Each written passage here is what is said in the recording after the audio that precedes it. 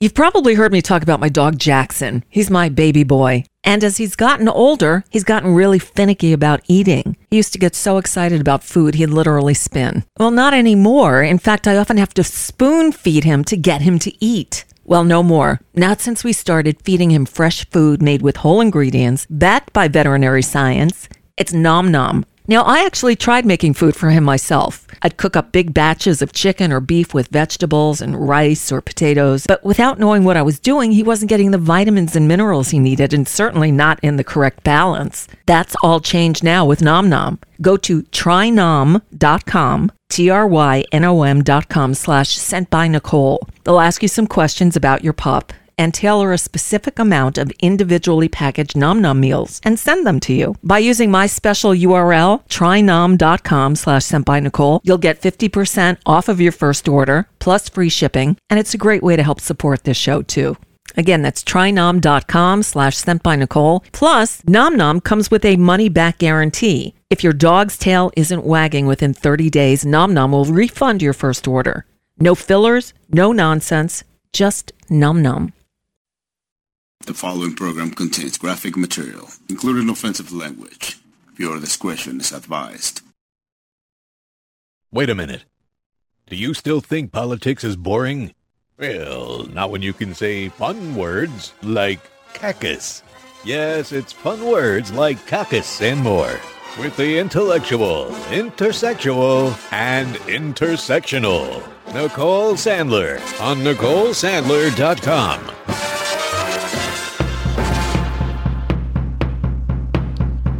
Give him a second try to be a better president. It ended badly last time with the riot and the discontent. America's degenerating, voters losing heart. It seems they're facing two protagonists, aging pretty fast. And I know it's ages to lament the road. We all might hide things or forget. But we've seen the blinks and muddled thinks, the pause in Mitch McConnell's speech, some kind of seizure or attack. So if by the time the race closes and the primaries come to town, we'll hope they've withdrawn. Alright. They're not young. Someone get them to retire. Why return Biden or withdraw? go find someone young who's not shaky or a liar, isn't indicted or involved. Now we know that Trump got the best mugshot. I guess that he just thought maybe he could find a way to scare the court. What a maniac! Scanning Georgia votes. Cause he found someone to bully by force. Biden's serenity one. Should be sat beside a fire, writing his memoirs, having fun.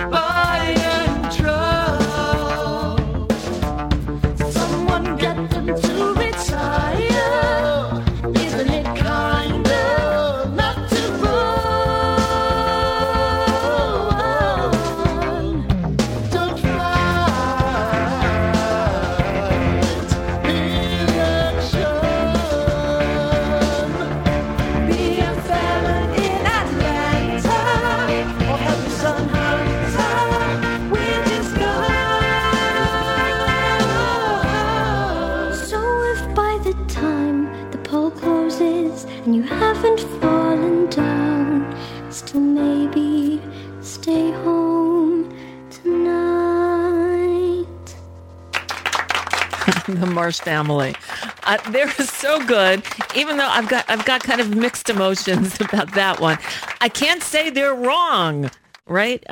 This one from the Marsh Families. It's a take on the band Fun and the song When We Were Young, I think, or We Were Young. Anyway, this parody that they put together is, I think they call it We're Not Young. And I get it. They're not. But I applaud the Marsh Family for at least putting Donald Trump in there, because anybody who's paying any attention to the mainstream corporate media, they don't include Donald Trump in the equation, and at least they did. Look, Biden, has always been a kind of a thumper of a speech giver. He's never been a good public speaker. He always comes across as befuddled and a little confused. He was a walking gaffe machine before he was elected vice president, and that was how many years ago? That's him. Honestly, I think it's got nothing to do with his age. It's just Joe Biden. And he didn't help matters much. Look, he did this whirlwind trip over to the G20. I think he was in India, and then he went to Vietnam. And yeah, he came across as sort of tired and confused. And it doesn't help when he makes jokes about, I think I'm just going to go to sleep now. Because they jumped on him for it. And again, I shake my head, not because I think he's old or infirm or befuddled, because that's just Joe. You could have put him there 20 years ago. He would have done the same thing, made the same stupid joke, stumbled over his words a few times, appeared to be lost. That's Joe Biden. It's not because he's old. Now, I guess Fox or one of the so-called news channels actually did what I've been saying they need to do and said, hold on a second. Joe Biden may be old, but Donald Trump is only 3 years younger than him. Right? And apparently Trump went ballistic. Where did this come from? Why are they asking me? I challenge everyone to an acuity test. Well, I told you, let them do it. Not that Biden would lower himself to Trump's level, but the,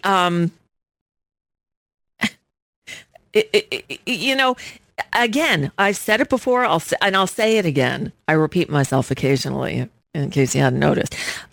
On his very worst day, I would pit Joe Biden both mentally and physically against Donald Trump on his best day. And now we're taking exception to everything. Hernan in the chat room says, Nicole, I didn't like the reporter in Vietnam that said, let me remind you it's evening here. Well, you know what? She was just going along with the joke that he made. And I didn't pull that clip, but I can get it for you pretty quickly so you could see what we're talking about. I purposely didn't pull the clips from Vietnam, but since I started with that song, and look, I don't fault the Marsh Family. They're not here. What they're doing, again, they're in the UK, and they are reporting on what the media is telling them. And for some reason, the media is all about, quote, here's my air quotes, Joe Biden is old and infirm, and he's losing it.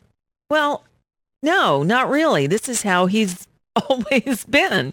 You could go back to video of Joe Biden from 30 years ago when he was in the Senate, and it was the same stuff. He was always a walking gaffe machine. That was the knock on him. A human gaffe machine. And there's so much stuff here. Let me see if I can't. Nope, I'm going back too far now. All right, I don't have it. You know what? I'm not even going to play it. You've heard enough, and everybody else is all over it. Here's my take. I don't fault the Marsh Family. I think it was a sweet song and they meant well, but they're going by what they're hearing in the media. And it's the media who's pushing this narrative rather than, if you want to call Biden out on his age, go for it. But you can't not include Trump in the same breath. You know what I'm saying? Okay. The big story today, and it is a big story today, comes from Heidi Przybyla at Politico. I don't know if you remember Heidi Przybyla. I screw up her name. I'm sorry. I'm tired and I'm slap happy, and bear with me because I'm in a pissy mood too. Have you ever tried packing a house and moving while working and preparing 3 weeks worth of shows to play while you're trying to pack and move and do a live show for the last week, which you should have not done in the first place, and struggling to make ends meet along the way? It's not a good place to be. So that's where I am right now. So again, I apologize if I get overly pissy today, because I am. That's where I'm at. But this news, I get it. Woke up yesterday morning. I had an email from Lisa Graves that said, thanks for having me on the show again. By the way, check out this story. Heidi Przybyla is now working for Politico, and she broke this story yesterday. The headline reads, What Ginny Thomas and Leonard Leo wrought, how a justice's wife and a key activist started a movement. And then the subtitle is, thanks to the Supreme Court's Citizens United ruling, a trove of so-called dark money was about to be unleashed. 2 activists prepared to seize the moment. And this is about Ginny Thomas, the wife of Clarence Thomas, who we already know is a grifter, who we already know has been snoring, I think that's the word, off of his rich, wealthy friends, who, by the way, weren't friends at all before he became a Supreme Court justice. Then all of a sudden, he got all these very wealthy friends. Isn't it interesting how that happens? Yeah. That invite him on, their private jets and mega yachts around the world for trips, while he tells the press, I prefer the RV in the Walmart parking lot. And I'm not making that up. He really said that. My God. Anyway, so, Lisa Graves was on the show Friday, and then this story comes out yesterday, and Lisa sent it to me, and I'm thinking, I talk to myself all the time, like, yeah, I really want to invite Lisa to come back on tomorrow, but she was just on, this is yesterday, me talking to myself, she was just on Friday, and because I don't want to be greedy here, and then I'm cooking dinner, and I turn on the TV, and it's on MSNBC, and it's, what's her name? Alicia Menendez's show. And at the minute I turn the TV on, I look up, and it's Lisa Graves. Yes, so Lisa Graves was on with Alicia Menendez, and she, of course, she had her on to talk about this story. I was so proud. So here, I'm going to share with you, if I can figure out how to do this, that segment. Now, I may have to stop in the middle of it because just to weigh in. And it's a lengthy segment, but it's how I get Lisa back on the show today to explain what's going on. So let's go with it. Here's Alicia Menendez. New reporting from Politico's Heidi Przybyla dives into the months before the Supreme Court ruled on Citizens United in 2010. The ruling, as you know, changed American politics overnight, unleashing unlimited dark money into our political system. Justice Thomas, a deciding vote in the 5-4 ruling. According to Politico, before the ruling, Ginny Thomas hit the ground running, preparing for the new reality of big money politics. In those months before the landmark decision, Thomas and her allies created an organization to capture political momentum to reshape our federal courts. Politico describes this conservative movement as a, quote, billion-dollar force that has helped remake the judiciary and overturn long-standing legal precedents on abortion, affirmative action, and many other issues. It funded legal scholars to devise theories to challenge liberal precedents, helped to elect state attorneys general willing to apply those theories, and launched lavish campaigns for conservative judicial nominees who would cite those theories in their rulings from the bench. Now, we should note, Thomas did not respond to Politico's questions about the story. No. Joining me now, Lisa Graves, former Deputy Assistant Attorney General during the Clinton and George W. Bush administrations. Lisa, thank you so much for being with us. I think a lot of our audience has been following this story for a month. The latest piece, as it relates to Citizens United, help us understand it in the broader context of the conflicts of interest. Thank you so much for having me on. This new investigative report by Politico is extraordinarily important. It shines new light on that decision, which, as you point out, was a 5-4 decision. If Clarence Thomas had not participated in that decision, the McCain-Feingold Bipartisan Campaign Reform Act would still be standing, would be prohibiting this injection of millions and millions of dollars by these billionaires. And yet there's no doubt in my mind that Clarence Thomas knew that his wife was setting up this nonprofit organization, that his benefactor, Harlan Crow, was seeding it, staking it with $500,000 to help pay her salary. And he still sat on that case, still ruled on it, cast what may have been the deciding vote to strike down the McCain-Feingold law, and even had the audacity to assert that future disclosure of the funders of such groups would be unconstitutional. To me, this is a clear ethical violation. You think? It's actually the embodiment of corruption. Wow. There is a push, as you well know, on Capitol Hill to set up a code of conduct for Supreme Court justices. Reform could take many different forms. I wonder how you believe it would then hold our justices accountable. Well, right now, every other judge in the country and all the other federal judges are bound by the Code of Conduct for U.S. judges. Canon 2 of that Code of Conduct bars judges from engaging in anything that would create an impropriety or the appearance of impropriety, particularly influenced by outside interests like Harlan Crow paying his wife, feathering their nest with his funding, and sitting on a case to strike down the laws and rules that would have regulated that activity. To me, the reforms that need to happen need to be spearheaded by Congress. I certainly am joining the call for Senator Dick Durbin and Senator Ron Wyden to deepen and intensify their investigation, and you'll use all tools at their disposal to get to the bottom of this, including subpoenas. And I also think the IRS needs to take a very close look at the Judicial Education Project 85 Fund, the so-called Honest Elections Project that Leo has funded and infused with millions and millions of dollars of dark money dollars. I'm going to break in here for 1 second, just because there was more. Do you remember back when this happened? Back when the Supreme Court handed down their decision on Citizens United, which basically said money is speech. Which is bullshit. Of course it is. We know that. But and it was the whole with Mitt Romney. Corporations are people, my friend. Bullshit. But the Supreme Court said, yeah, they are, which is bullshit. It is bullshit. But anyway, so the day, it was a double whammy. The day that they handed down this fucked up Supreme Court decision on Citizens United, it was January 21st, 2010. Let me say that again. January 21st, 2010. We knew this decision was coming. We had a feeling what it was going to be, and it was. What I did, so and at that time, I had been hosting a nightly show on Air America Radio. It was on from 11 p.m. to 1 a.m. Eastern.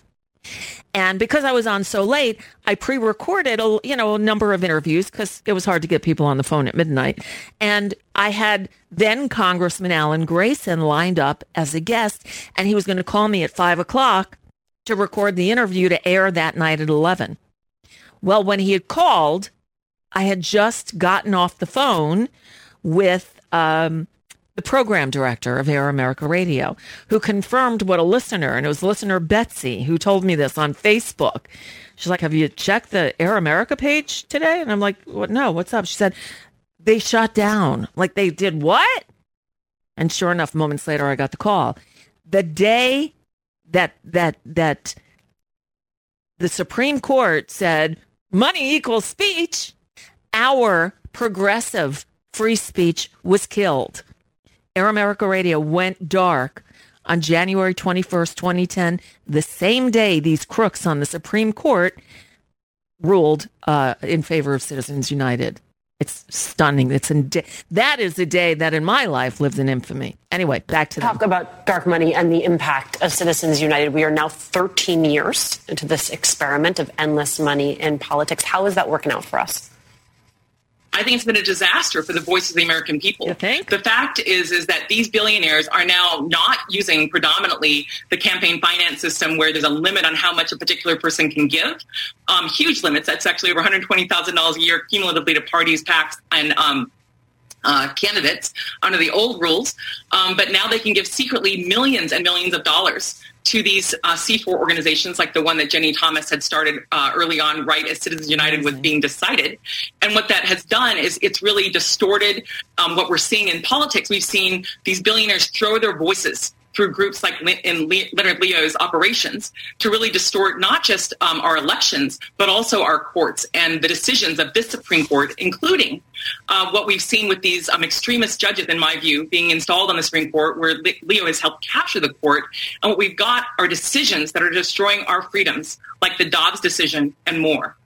You know, it strikes me, Lisa, that there is both the potential damage that this has done when you think about specific rulings themselves, but then there's also just faith in the court at a time when there is a lack of faith in institutions writ large. Wonder why. And that piece of the damage, I do not know how you quantify it, and I do not know, beyond the reforms that we've already talked about coming out of Congress, how you undo it, how you rebuild trust and faith in these institutions.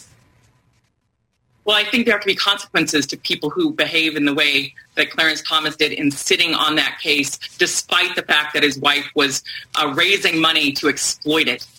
From the guy who we now know, the billionaire who we now know, has been lavishing them with trips and other extraordinary gifts like tuition for his nephew, the purchase of his mother's house, and more. But it's not just Clarence Thomas, it's also John Roberts.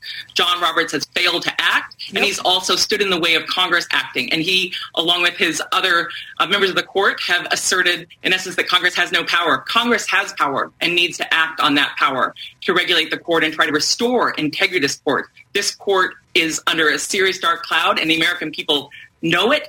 They get it. They understand what corruption is, and this is corrupt. And that's why the Supreme Court's opinion polling is in the sewer, and rightly so, because they are not following the rules of conduct for every other judge in the country, notwithstanding John Roberts' letter to the Judiciary Committee earlier this year. That Lisa Graves on American Voices, I think her show is called, with Alicia Menendez on MSNBC last night. What a nice surprise that was. And since I didn't see any of the usual suspects clip the clip, I pulled it thanks to listener John, who found it on some obscure news site. See, it's teamwork around here. Also, to whoever in the chat room mentioned that today happens to be the 22nd anniversary, is a weird word, but it was 22 years ago today that those planes hit the World Trade Center, the Pentagon, the field in Pennsylvania, 9/11. And boy, I remember it so clearly. That's one of those moments that I remember, of course, the day Citizens United came down and the day that Air America Radio was killed, decapitated, as it were. And today we remember 9/11. It's a day none of us will ever forget. I remember it because I had decided I was leaving Los Angeles. Talk about a weird thing. So it was 9/11, September 11th, 2001.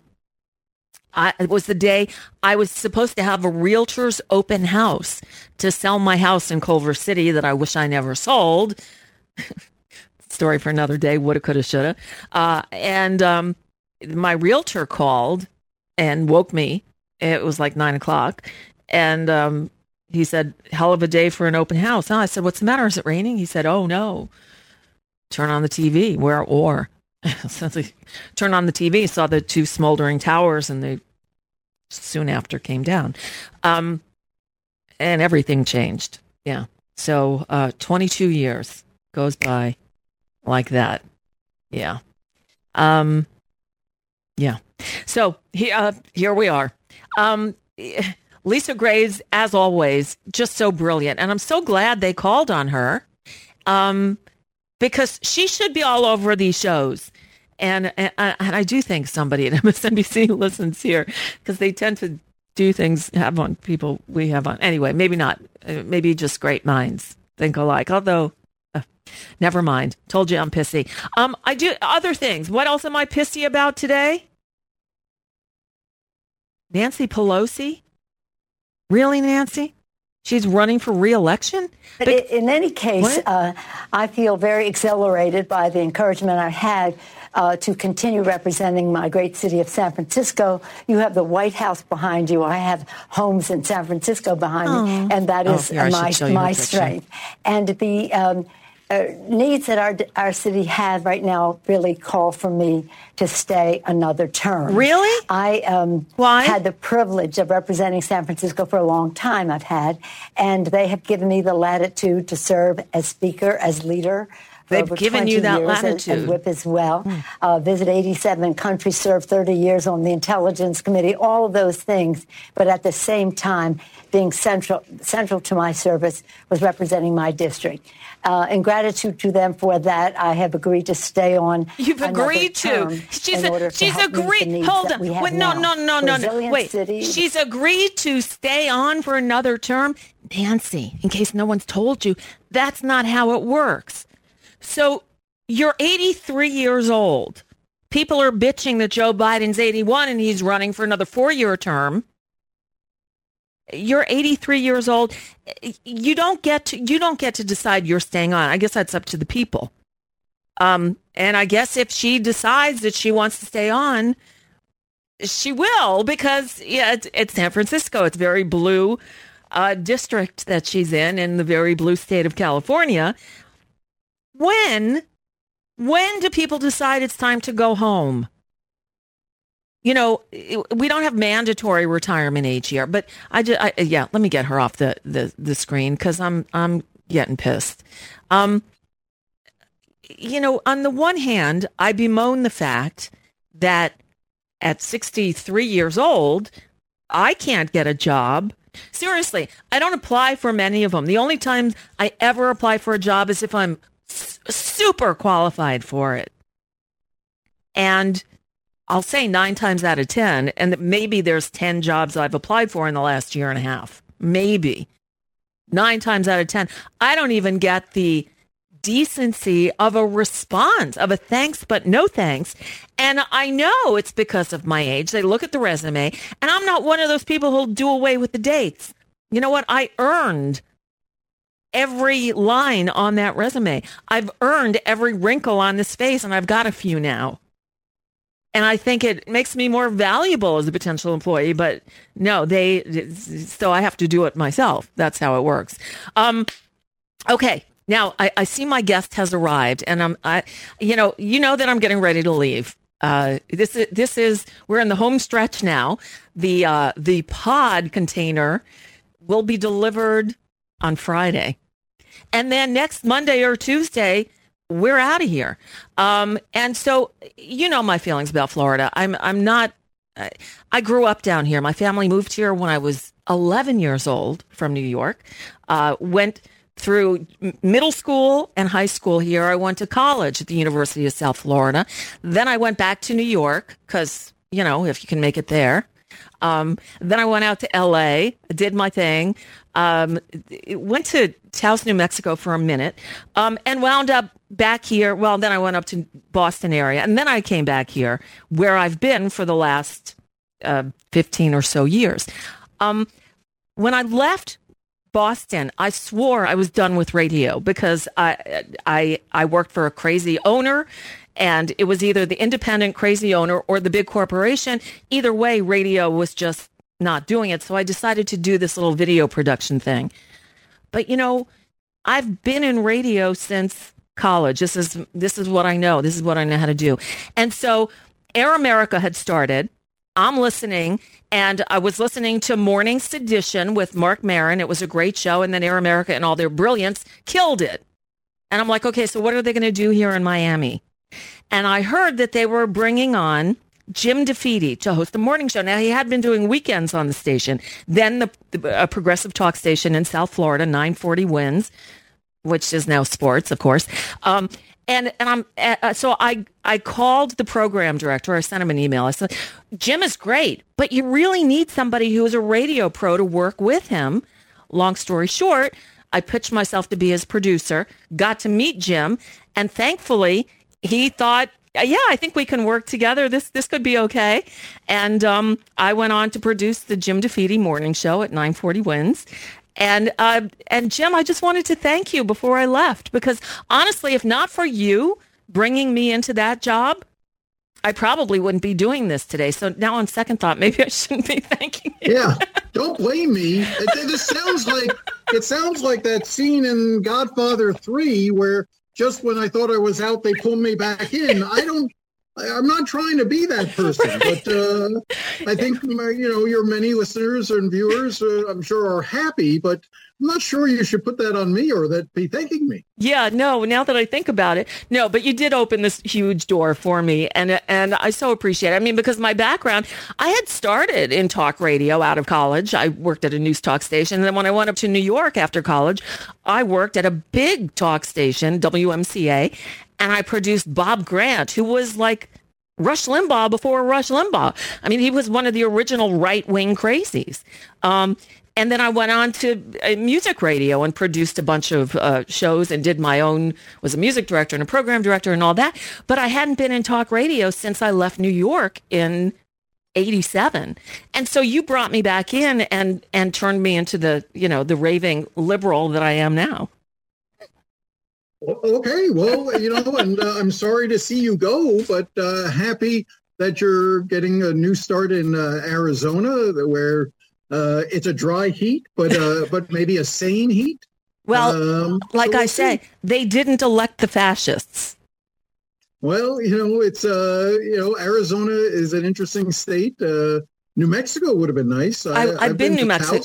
I lived in Taos. I lived in Taos for 4 months. The mountain didn't like me.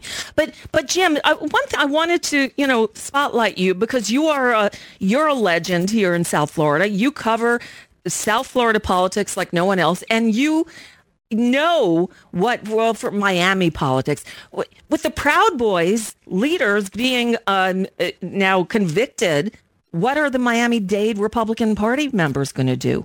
Weren't they the leaders of Miami-Dade Republican Party now? No, there were a couple of Proud Boys who were on the what do they call it? Executive committee? The executive committee, that's it. And we saw some Proud Boys at the Miami-Dade School Board meeting just last week as well. So, they're never quite out of the picture. But Enrique Tarrio, the former head of the Proud Boys, was sentenced to 22 years in prison. I've spoken to and met Tarrio on a number of occasions, and he's an interesting sort of character, and but we'll see what 22 years in prison does. He got the harshest sentence of anyone convicted as part of the January 6th case so far. But yeah, look, those threads are all still here in Florida, very prominent, and we'll continue to cover them. And you do. So these days, Jim, and you've been since 2006, you've been with CBS 4. You are not only a reporter covering politics down here, which is a cottage industry in and of itself, but you also host the South Florida, what's it called on Sunday morning? What's it called? Yes, Facing South Florida. Facing South Florida. Yes. I knew it was one of those, Sunday shows. It's the local Sunday. But you do such a great job. And when I think of Miami politics, the news covering Miami politics, even before I ever met you, you're the guy. You're the guy. So, but I remember somebody asking you once, and I don't remember your answer. I'm hoping you do, to describe what politics is like in South Florida. Oh, well, it's, politics is, I don't remember what my answer would have been to that. It's a full contact sport down here. It's messy. But I also think that covering politics is vital down here because of the issues that we have and the lack of accountability. As the as the Herald has shrunk, as other news organizations have shrunk in terms of their coverage, including local TV. Those of us, you very nicely and politely describe me as a legend. That just means I've been doing it for a long time, and there aren't a lot of us who've been doing it for a long time down here. But covering the local scene is vastly important.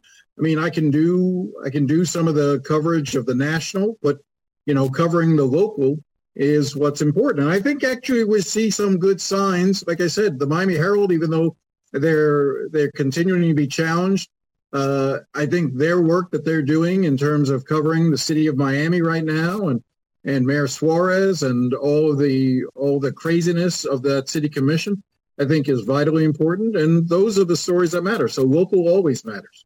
Definitely. And I'm so glad you're on the job. I just can't handle the hate. I can't, the fascism, Ron DeSantis, when he started, I was never a fan, but his first couple of months, he seemed like he was going to almost be sensible. And then I don't know what happened. It was like a major shift where it seemed he would do anything that was certifiable. Like, it was the craziest, most ridiculous things, from the naming Latipo as his Surgeon General, who said no masks and don't get your kids vaccinated. And now I understand he said something along the lines of that if he's elected president, he'd make Latipo his Surgeon General. I actually haven't heard that yet, but no, look, it's fascinating because having covered Ron DeSantis throughout the 2018 campaign, having interviewed him a number of times, both when he was a candidate and then during that first year when he was a governor and up until the beginning of COVID, you're right. I mean, he reminded me more of a Teddy Roosevelt Republican who was trying to do a few things. I mean, he was conservative. There was no doubt about that. And, when it came to certain issues, you could understand, but he was also very much pro-environment and talked a lot about the need to save the Everglades, to push for environmental reforms. It's like he had found a lane with there. He was opposed to corporate welfare from his days in Congress, particularly in the area of Big Sugar, and was an opponent of some of the policies that Big Sugar had pushed, and Big Sugar had dumped a lot of money in the campaigns to challenge him. And there was a shift. And I think, I did a documentary on him that came out a couple months ago, and I think COVID was part of that shift. I think he changed a lot of his views, and went hard right as he started to line up on running for president and engaged a lot more in culture war issues. It's funny, I went back in all the interviews that I have done with him, I never really asked him questions about his views on gays and homosexuality, or or how far he would push on the issue of abortion, because those weren't the issues he was running on. He didn't run as a culture warrior in 2018. It was only when he started to try to find that lane to challenge Trump, coming out of 2020, and he started setting himself up for that you saw the change in tone and policy. And now he's, for a lot of people who supported him in 18, he's not very recognizable to the candidate he's become today. Not at all. And I try to explain to people who say, well, how did he win by such a landslide? Well, you know this as I do. I think he didn't get many more votes in 2022 than he did in 2018. It's just the Democrats stayed home. That's it. And here's because I've looked at the numbers, and here's the thing that I always find fascinating, and this sort of makes the point that you're making, which is that between 2018 and 2022, the state of Florida added 1,065,000 new voters. Wow. So 1,065,000 additional voters in the 4 years from the 18 election to the 22 election. You would assume, therefore, that in 2022, that more people would naturally vote. The number of possible voters go up, so you would expect the total number of votes. Yet the total number of votes cast in 2022 went down by 465,000. So even though you had 1 million, more than 1 million new voters in the rolls, 465,000 fewer people voted, And that's to the point when you look at inside the numbers, it's really Democrats that stayed home. He did get more votes in 2022 than he did in 2018. But really, the numbers are deceptive. He won by 19 points. It was a huge victory for him, no doubt. It solidified Florida as a red state. Yeah. We're not Alabama. No. Florida is not deep red. It's not maroon red, but it's a red state. Mm-hmm. And in part, because of the work that the Republican Party has done in terms of registering voters and the failure of the Democratic Party to keep up and maintain voter registration rules. Yeah.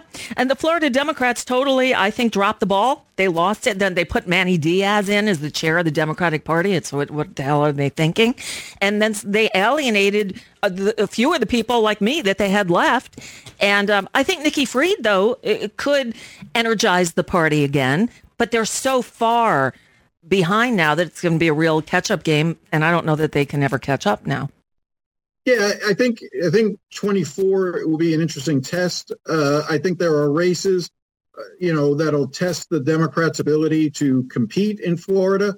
One is a nonpartisan race, is the Miami-Dade mayor's race. Danielle Levine Cava, even though it's a nonpartisan race, she's clearly a Democrat. She campaigns with Democrats. She's close to Biden in the White House. So she is identifiable as a Democrat, even though there's not a D next to her name.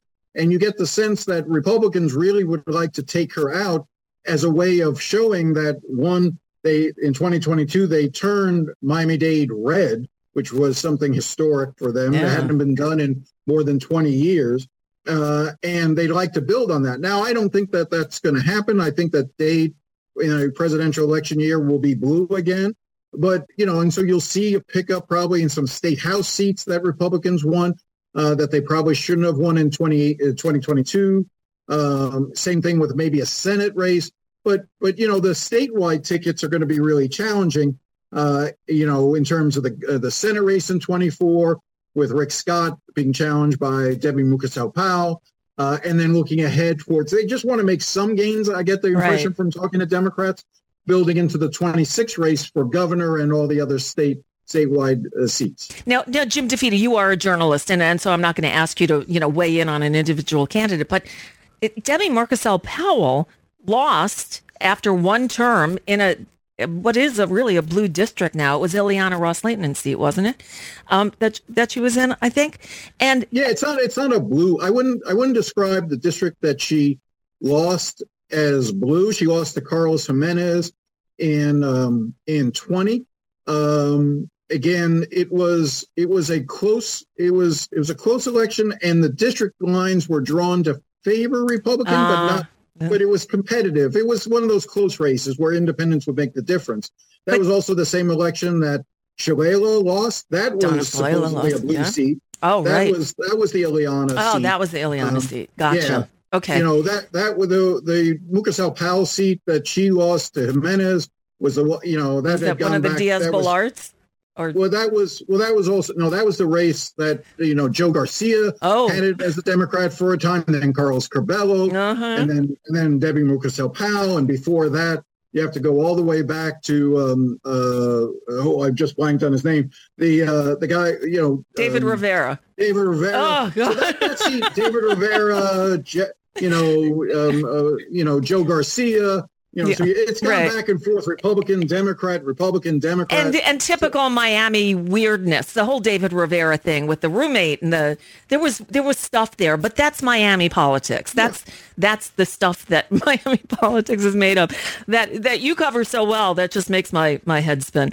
I'm not looking that like, I know I'm going to Arizona where things are kind of crazy there. You saw what happened around the Maricopa County Supervisor of Elections office and things like that. I have no illusions that it's going to be much saner. All I know is that they opted against Kari Lake and put in Katie Hobbs. We're here in Florida. We have Ron DeSantis, and my husband's son lives out there, and it's closer to California for me. So, it's a dry heat, as you said, so my hair hopefully won't be so frizzy out there. It'll go back to its beautiful, silken, dry weather state. Yeah. No, I mean, you were remembering, I remember fondly those days at WINZ, doing that show. And I remember we always used to get in trouble which wasn't unusual. No. Because I enjoyed talking to you, and we had a program director at the time that did not, don't talk to your producer. And I went, why? She's got a lovely voice, and it's I enjoy going back and forth with folks rather than just monologue, which was always the challenging thing for me with radio was the idea of just monologuing, just sort of talking. That is an amazing skill. You possess it. Others do. It was never one of my strengths. I can talk, you can toss me a question and I'll talk for 15 minutes. Mm-hmm. But the idea of just sort of realizing that there's no safety net of somebody that I can just sort of turn to and say, and what do you think? Or just bounce off it. It just always seemed a little thing. I remember going back to those days, Jeff DeForest used to do a sports talk show from like 3 to 6 a.m. Huh. It's the most absurd thing in the world. And I would drive in listening to him, and there's nobody calling. There's nobody to talk to. And he just talks and talks and talks. And I've always respected the ability of anyone on radio to just sort of carry a monologue by themselves. Well, and you did that too. We did. We had fun. I really enjoyed it. We have David Zapin is in the chat room, and he was a listener back then. By the way, he's now running for mayor, I think, of North Miami Beach. So just so you know. But we had fun. We were in a building, a big Clear Channel compound, and I remember Steve Harvey was, is carried on one of the stations there, and like once a month he would be in the building to do the show locally, and they put out these giant spreads of food. And I remember one day Allison, who was very young, Allison's 24 now, by the way, Jim. Oh my. Do you feel old? How is that possible? How are we saying the same age and your child is getting older? Right. She was 8 or 9 then, 7, 8, 9 or so when we worked together. She's now 24. But I remember one day she came in and she's like, Mom, look, I got a blueberry muffin. And then somebody yelled at her for taking a muffin from the Steve Harvey mega spread of food they put out. It was just weird. We were always like the lowest tier, because we had. I mean, what they had all those what was the other big disc jockey? Oh, Paul Castronovo. Paul Castronovo. And then the Y100 people. The Y100 out of New York, where most of it was out of New York. Right. What's his Elvis name? Duran. Elvis Duran. That's right. And he'd come in every once in a while and do a show from here. We had Froggy in the studio here. Right. I don't know. Obviously, he got into a little bit of trouble himself, and so maybe I'm crossing a line here, or that you're going to have to repudiate. No. But my favorite moment was my sister calling, because I would have all of these political guests come on, all these different politicians at the state level, the local level, the national level. And my sister in New York would sort of say she was listening to Elvis Duran, and they were yelling at Froggy, to get so-and-so on the air. And my sister was sort of like, why don't you ever have good guests like they're trying to get on? Johnny Depp. Why don't you get Johnny Depp? The Elvis Duran is trying to get Johnny Depp. He's somewhere in Miami. I said, you missed him. He was on our show because Johnny Depp. And so you actually I had him on. We had him on. And he spoke so quietly. And we had to pull the microphone right into his face and pot him all the way up. And you still couldn't hear him. It's like, speak up. But yes, we did get Johnny Depp on. Johnny Depp back before the whole Amber Heard thing. Yes, a long time ago. Right. Long time ago. Well, because Johnny Depp is from here. He grew up in Miramar. He was in a band called The Kids. Who knew? That's right. That's how you knew him. I knew him actually from L.A., not from here, but because of the music industry connections. That's how I got him. Yeah, those were fun days, and I couldn't leave without thanking you. And I know it's mixed feelings, but working with you was one of the high points of my career, and I don't know that I've said it enough, and I certainly probably haven't said it publicly, but I cherish the time we worked together, and I'm really happy you're my friend. Nicole, you'll always be my friend, and I love you and only want what's best for you. And I'm sad you're leaving, but at the same time, I'm excited for you because I know it's a good fit for you, and you'll kill it out there. And folks, you provide a real service, and you're great at it, and I appreciate it. I gotta tell real quick another thing that I'm working on. I'm gonna still do this show, at least for a while. There may be a weekly show coming on a station in LA sometime soon that nobody knows about. But I'm working on something with some women radio veterans that I've known for years. We are putting together a new community, an online radio station, womenwhorock.com. It's going to be female artists, presented and programmed by women, air personalities, programmers. We're going to then branch out and put up a podcast network and then a whole like mentoring site so that, because there is no training ground for radio people anymore. So if you want to get into radio, we'll work with you on it. And songwriters too, same thing, but womenwhorock.com. And we have a test stream going now. No jocks yet or anything, but I'm getting the music mix together. So you'd enjoy it. I can't wait. Anything's better than listening to computer program music. Tell me about it. Tell me about it. Let's get the DJs back out there. So we're going to do it. And the women who are all pros will all be able to program their own shows. The only constraint is, or the parameters is, it's women who rock. Will it take place around some sort of a communal fire? Will there be... Well, I'm picturing like some sort of maybe some sort of like a yurts or something. Yeah, no, because it's going to be virtual like we do everything these days. So I'll be there. We've got some people in LA. We've got someone in Philly. We've got people all over the place. So, but first baby steps anyway. Well, Women Who Rock. Yes. Women. I probably can't be on that show, but if you ever looking for a man who appreciates women who rock, and you have a slot, feel free to give me a call. Absolutely. I certainly will. I'll let you know where I wind up. I'll be in touch. Jim DeFede, thank you so much. I know you're busy. You're still your working day. Thank you for taking the time to hang with me and let me say goodbye and thank you publicly. No. Thank you, Nicole. It's always, like I said, it was great working with you and I appreciate and love you. And you take care and say hi to Allison for me. I definitely will. And I hate to ask and not know the answer. How's your mom? My mom passed away a few months ago. A few months ago. Oh, I'm so sorry. Your mom was a trip. She was wonderful. She passed away in May at 87. Oh, wow. I'm so sorry. But wow, how lucky you are that you had her this long. As someone who lost my mom very young. And your mom was wonderful. She was just a very cool lady. So she was great. I'm sorry. No, thank you for asking, and thank you for remembering her. Oh, so, always. Right. Okay, Jim. Take care. I will talk to you. Bye-bye. Thank you. Bye-bye. Jim DeFede, everyone. You can find him. He's on, I believe he's still on the shitter at DeFede, DeFede, and at CBS4.com. You can, it's in Miami, but you can watch him anywhere, and you should watch his Facing South Florida because it is quite good, his show. He is like the Florida Politico talker, politician talker. See, talking to Jim put me in a better mood. Yeah, he's, mixed emotions. Again, there are not too many people that I am going to miss down here. But, DeFede, he's one of the good guys.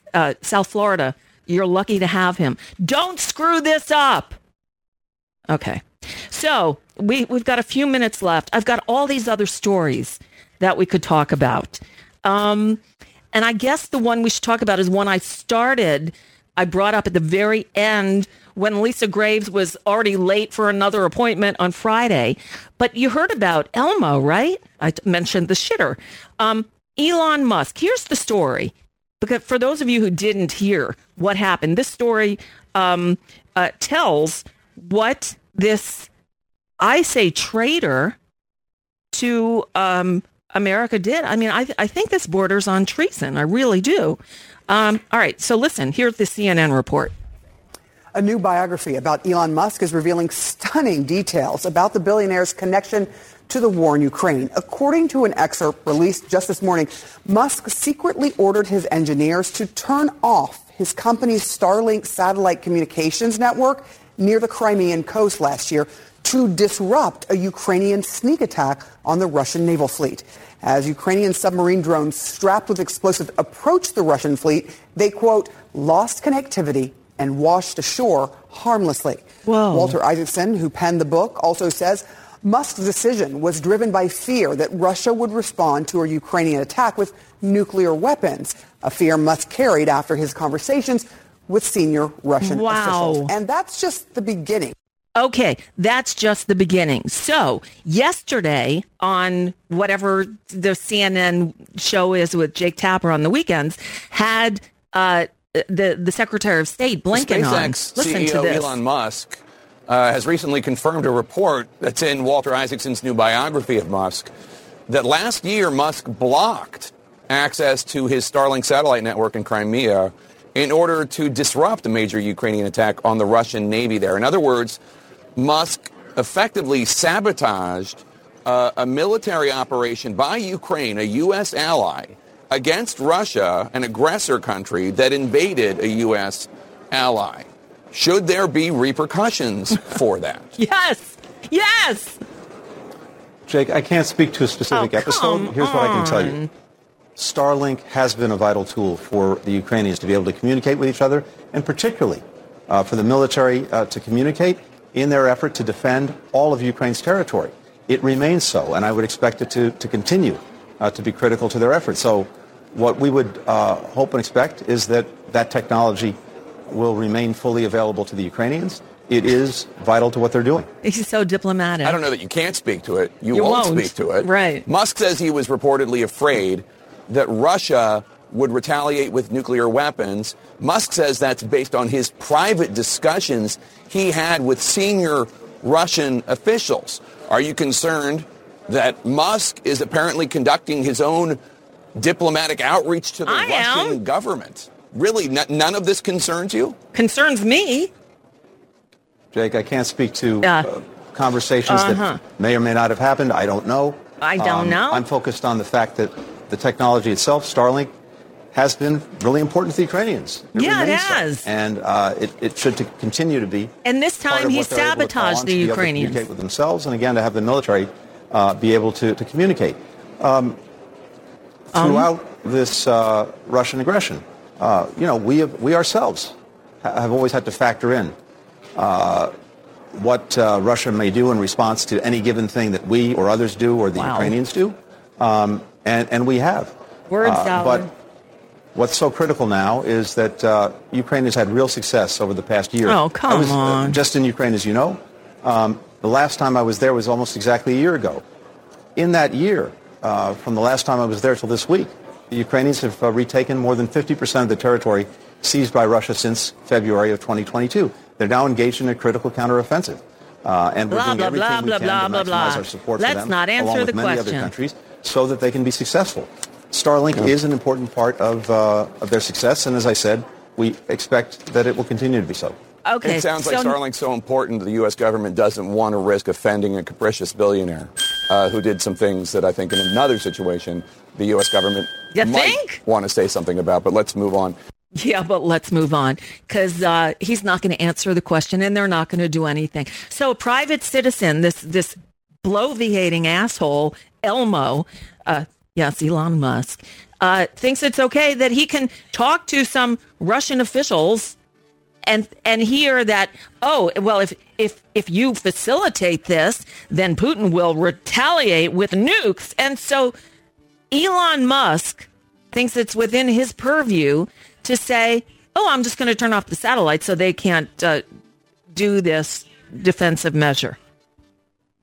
Unfucking believable. Unfucking believable. That's all I can say to that one. Okay, so we are in the home stretch. This is my last week in the studio. Somebody at the beginning asked, when do you head out, Nicole? I am here all week. Probably shouldn't be, but I am. Tomorrow we have Laffy. Wednesday we have Marcy Wheeler. Thursday we have Howie Klein, along with maybe a girl who's running for Adam Schiff's seat in where Howie lives, his district in L.A. And Friday, I don't know. We'll figure it out. But I'm putting together, I have a whole grid of shows to run while I'm gone. So here's the thing.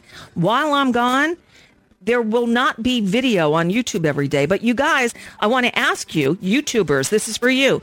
Would you like me to stream to YouTube the audio interviews with just a graphic? I can put it up to run as a premiere every day. On Monday, a week from today, it will be on video. It'll be my interview with Heather Cox Richardson to kick off my moving shows. So to entice you to come here, because I promise you it's a good one. She's awesome. You're going to love her. But you guys, you YouTubers, let me know if you want me to make a video to run each day during the showtime with the best of show that's going to run on Progressive Voices, so you guys can chat. You tell me. I'll be guided by you. All right. Back to work. I'm editing. I'm putting together 3 weeks worth of shows. It's not fun, but someone's got to do it. And I guess it's me. So, all right. I'll see you tomorrow. Laffy will be here. We'll have fun.